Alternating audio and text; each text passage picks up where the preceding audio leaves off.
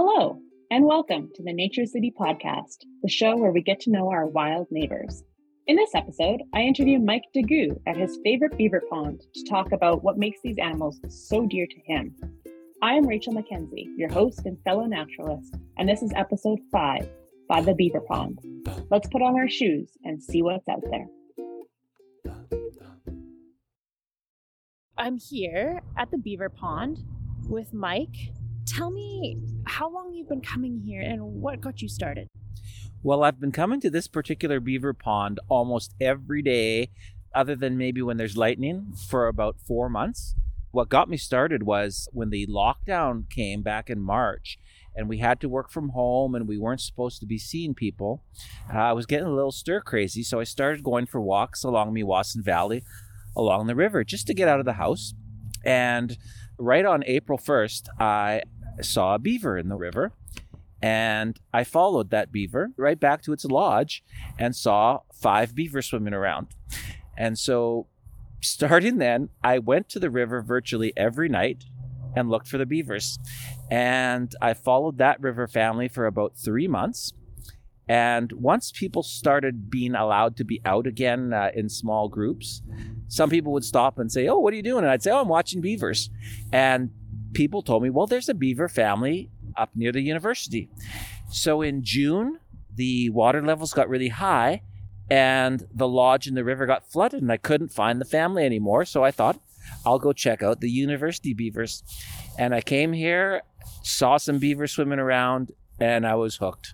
And I've been coming ever since. These beavers are easy because they just swim out of their lodge right in front of you. The beavers in the river were a lot of work to find sometimes. Right. So you'd say that the behavior of the beavers at this university pond is quite different?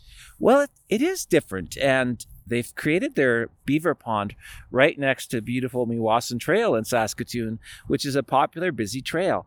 So they have dammed up between the sidewalks, and essentially their pond is a few feet from where humans go.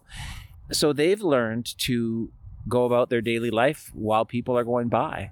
And unlike in the river where beavers will slap their tail, disappear, this family seems to just go about their business oblivious to the fact that people are watching them. And you say that you come almost every day? I do. During the week, I come as soon as I'm done work. And on the weekends, I'll often come and sit here all afternoon, even if I know they're not going to come out till closer to dark. It's just a great place. A lot of people who know things about beavers know that they're called a keystone species, which means the habitat they create by building ponds helps support other wildlife. And this little pond has just been a real oasis of wildlife all summer. There's a family of mink that have lived in the lower pond below us here. I've seen weasels and garter snakes and frogs and voles and mice and chipmunks and all kinds of bird life. It's a really active wildlife oasis right here in the shadow of the university hospital and other buildings. So it's a real intersection of the human environment and the natural environment. How many beavers live in this pond? There are 7 beavers that live here. There's the 2 adults, and I think they're the 2 that did most of the work in creating this habitat. There's 2 beavers that those of us who come here regularly, we call them the teenagers. I think they're maybe last year's kits, so maybe not quite 2 years old. They're a little smaller than the adults. And then there are 3 kits from this year. They started showing up in late July. I assume by then they were a few weeks old. And with the kits added, they've got 7 here now.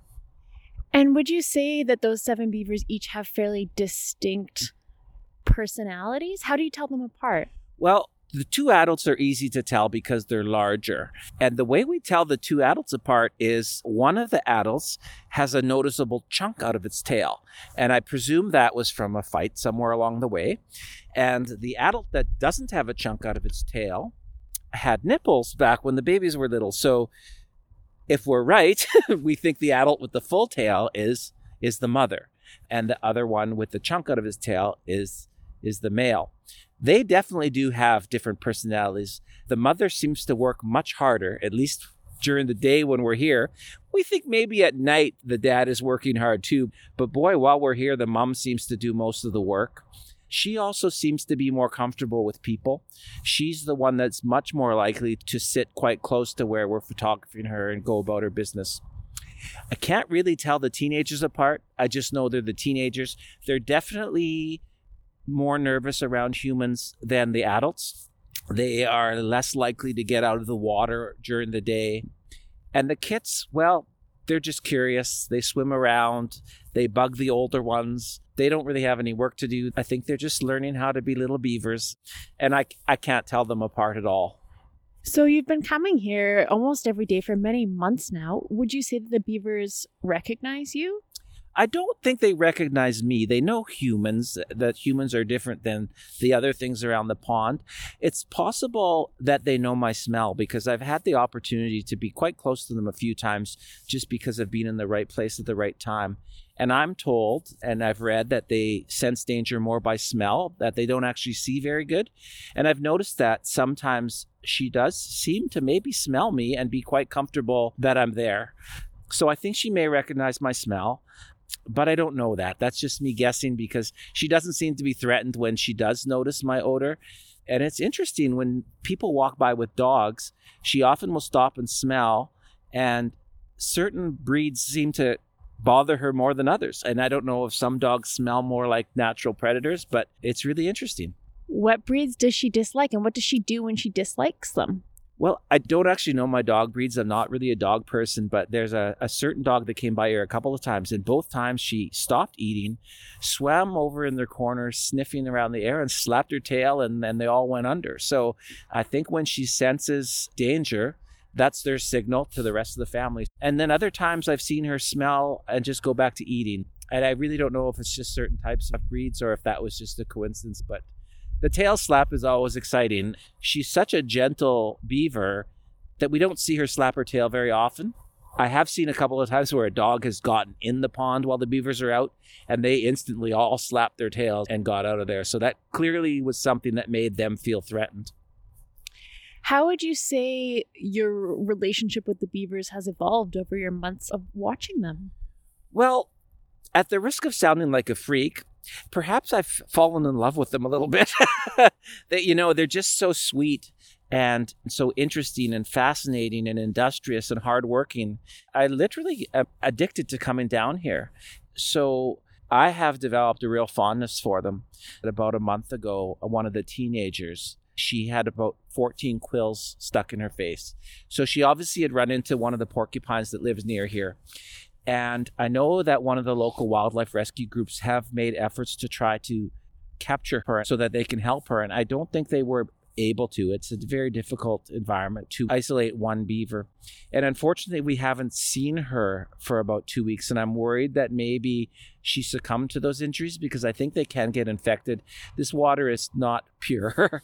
And with her injuries, it's possible that she hasn't made it. And honestly, that makes me really sad because she's just part of this adorable family. And to think that she didn't make it is concerning, but that's wildlife, right? That's their daily struggle to survive their environments. And the porcupines have to live too. So I love them. I do. Have you learned anything profound or interesting from your relationship with them? Well, anytime I see something interesting, I do go home and read and try to figure out what I've seen. I noticed that when I was following the family in the river that they had this daily ritual of swimming up and down the shore and carry mud up onto the shore, put it in a pile, and then I called it farting on it, but they were excreting their scent. So I would go home and read, what are they doing? And that's marking their territory. They would build scent piles to tell other beavers that this was their territory. I guess all I've learned is I'm fascinated by how clever they are and their amazing ability to adapt an otherwise nondescript gully into this oasis, that these little fur balls can build these dams, build these lodges, and find food. It's really cool. And it really is a nondescript gully. It's sort of got construction all around it. We're sitting here on the bank of the pond and we're looking at a parkade and it looks like some sort of industrial venting and some tanks. I wouldn't call it beautiful, and yet it's this oasis that these animals have made their home. And you said that by sitting here you've seen so many amazing and diverse forms of wildlife because of the ecosystem that the beavers have created. Yeah, it's incredible. And the fact that it is surrounded by industry and humanity, I think just makes it all the more fascinating that they can adapt like this. The other thing that's great about where it is it's become an opportunity for so many people who have never seen a beaver and would never get the opportunity to observe them this close, to see them up close. And on an almost daily basis, I get the joy of seeing some child stop by the pond and see a beaver for the first time. And just the other day, Rachel, there was a couple of young women here with their children, and there was 5 children in total from about the age of 3 to 10, and they were homeschooled, and they came down here as part of their learning, and they were here while Mother Beaver was eating, while she was constructing, while she was doing things that beavers do. And I got the pleasure of telling the children about the lodge and the dam and some of the things I've seen, and they probably learned more about life and wildlife in the half hour they spent here than they could have at home reading a book. So it's really a great tool for people to learn about beavers and about habitats and wildlife. And of course, you share many of your photos and videos on your Facebook group, and there's a lot of people following your stories and a lot of people sharing those. What are some of the most common questions you get from people who are viewing your content? Well, actually, I bet you the question I've been asked the most is, have you named them? I get asked that so many times, and to be honest, I haven't. I do refer to the one as Mama Beaver, but I haven't given any of the other beavers names. You know, they're wild. I like to remember that. I have mentioned to several young children over the course of the summer when they've stopped, I've said, oh, these beavers don't have names. You get to name them if you want. So I have seen children give them names, but that's probably the most common question. Another really common question is, where is their home? We just have in our head that beavers live in dams, but really the dam is a structure to create the pond for them to live in. And so I've showed many people here this summer the Beavers Lodge. They have a bank lodge, and it looks like they have 2 big rooms built. But a lot of people find that really interesting about where the beavers actually live. And if we're looking at this pond from where we're sitting now, where is their bank lodge? Well, you can see straight across. So on the south side, they have 2 large humps almost of mud and sticks. And so they've fortified that up. And then underneath that, I understand, is where there would be hollow rooms above the water level where they spend their winter and where they spend their days. That's another question a lot of people have asked is, what do they do in winter? And I actually didn't know. I went home and read about it. I assumed beavers hibernated, but apparently they don't hibernate the way bears do. They don't go to sleep for 4 or 5 months, but once their pond freezes over, they will mostly stay inside, but they'll still get up every day and eat and presumably socialize or whatever beavers do. So they will be active in their lodge. We just won't see them out and about.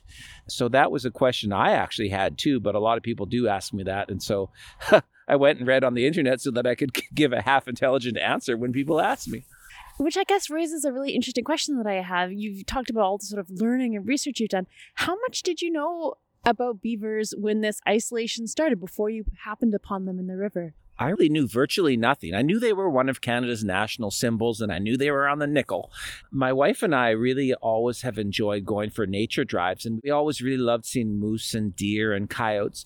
And we would see the odd beaver in a pond next to the grid road, but we had real trouble seeing them for very long. They were always very skittish. So I had never really observed beavers very much, so I knew almost nothing about them before I started watching them.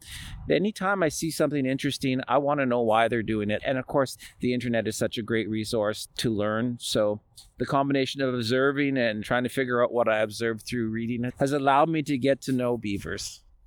And it's really interesting to think that this has all happened for you in the span of 8 or 9 months. Not only how much you've learned about the species, but the emotional experiences that you've had watching them. I mean, you told us that you've fallen in love with them a bit, and all the experiences you've had being out here and interacting with the community.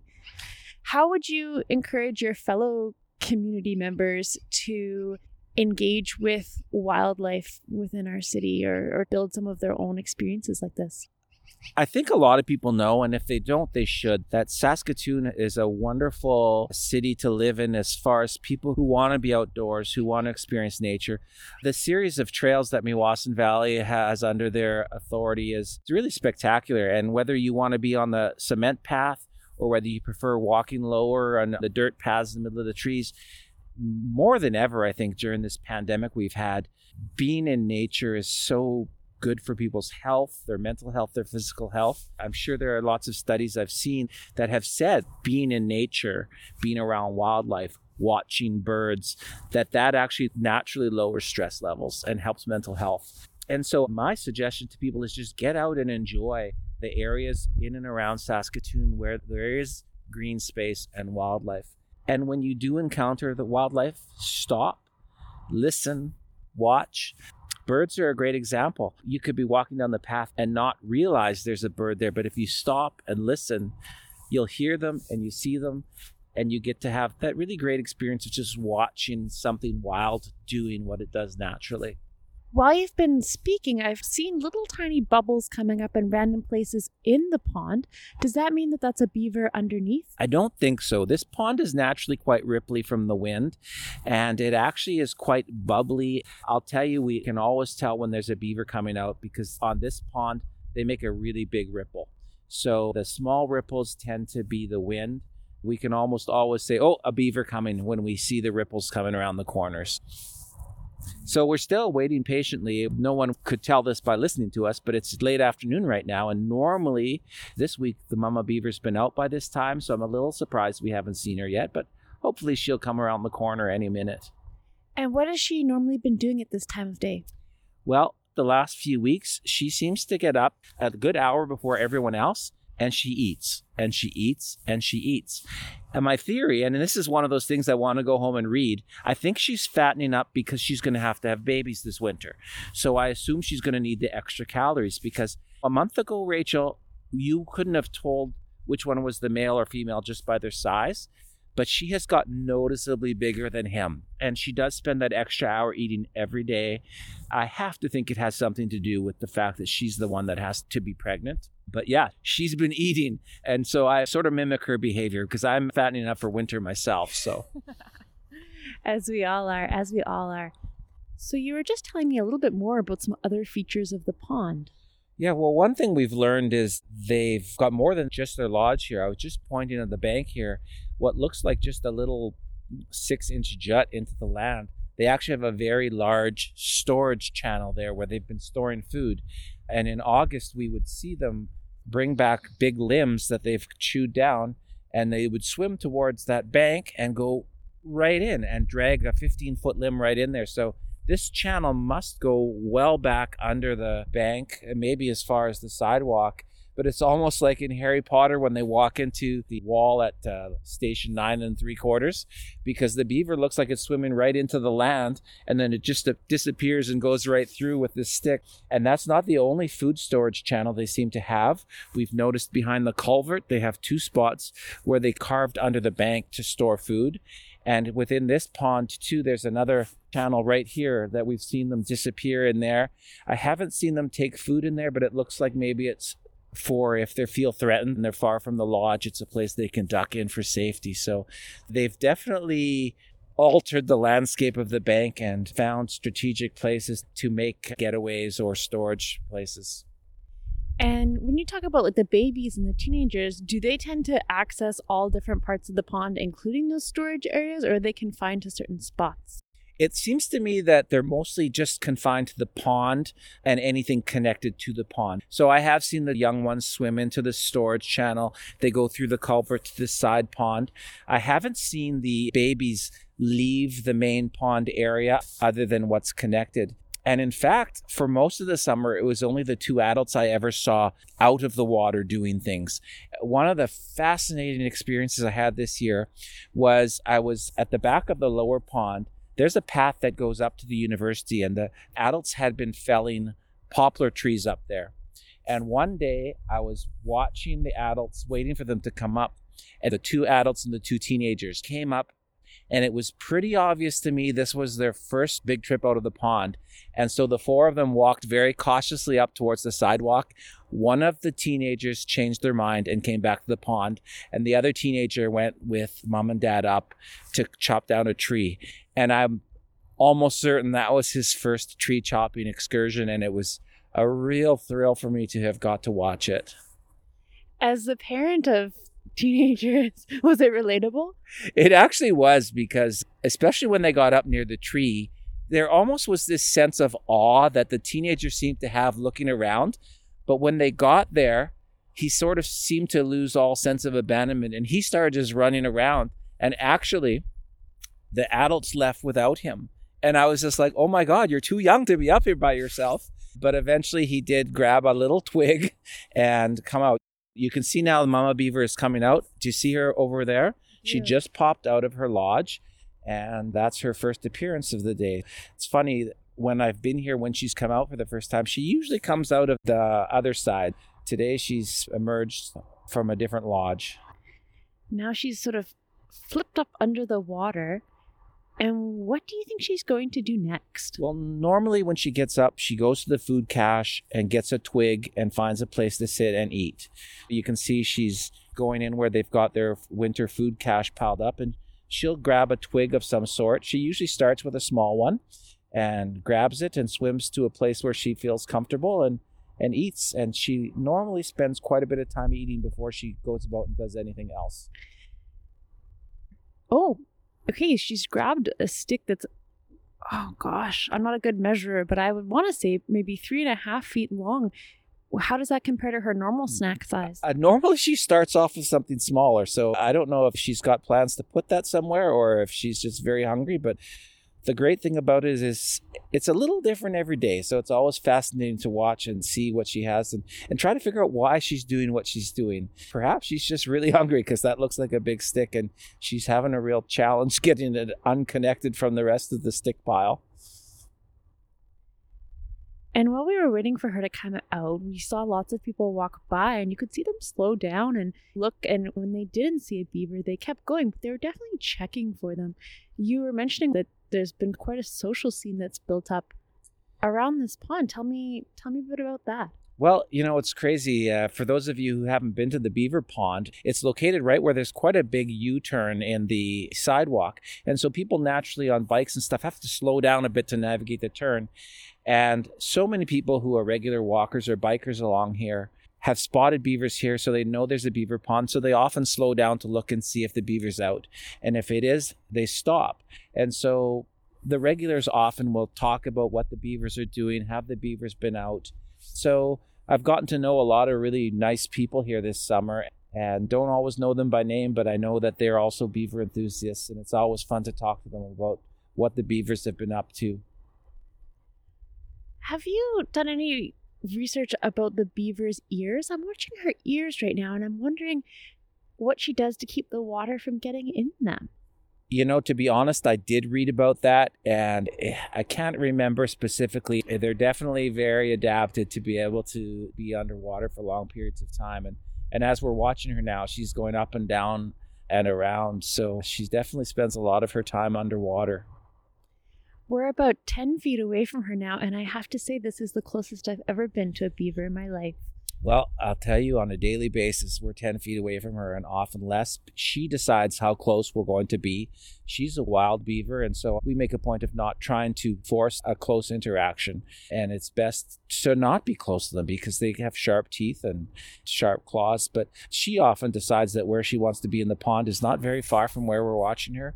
You'll also know that we're talking quite loudly to make sure that we're being recorded. She does not seem to mind human voices. I've really noticed that occasionally if there's small children with shrill voices, she seems to pay attention to that.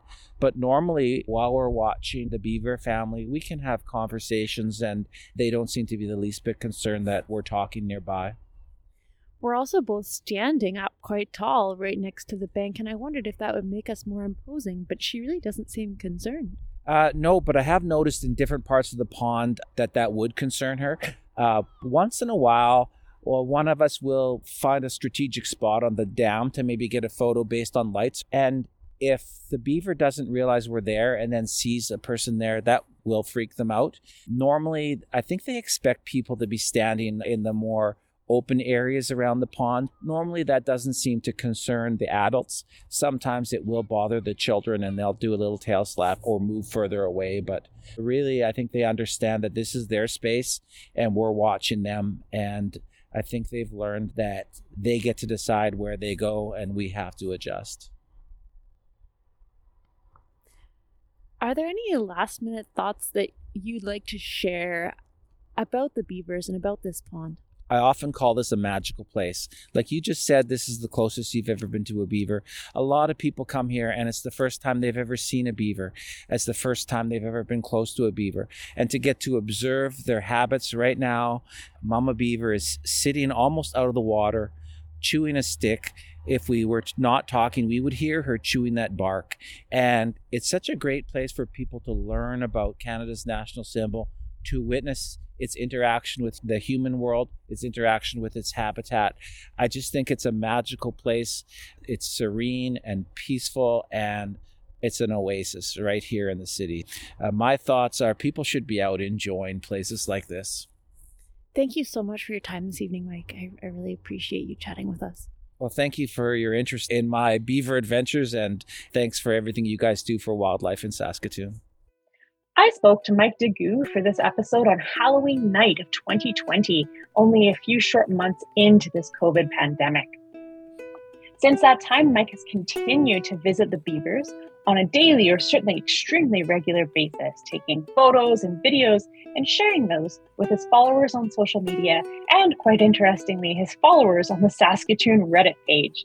On Reddit, where Mike is known as Saskatoon Bald Guy, there is now a culture of beaver jokes, photos, videos, and facts, as people who perhaps wouldn't normally be as engaged with the natural world and the wildlife in our nature city enjoy and learn about beavers through his passion. One that really struck me, and still does, is his desire and willingness to learn something new. March 2020 came and our world's changed around us, and his deep appreciation for nature and knowledge about beavers sprung from that point and from that decision that he was just going to go to a place in the city and sit there and watch what happened. And from there, let his passion and let his observations guide his learning and his experience. There are so many opportunities that we are offered like this in life, and sometimes they're hard to see.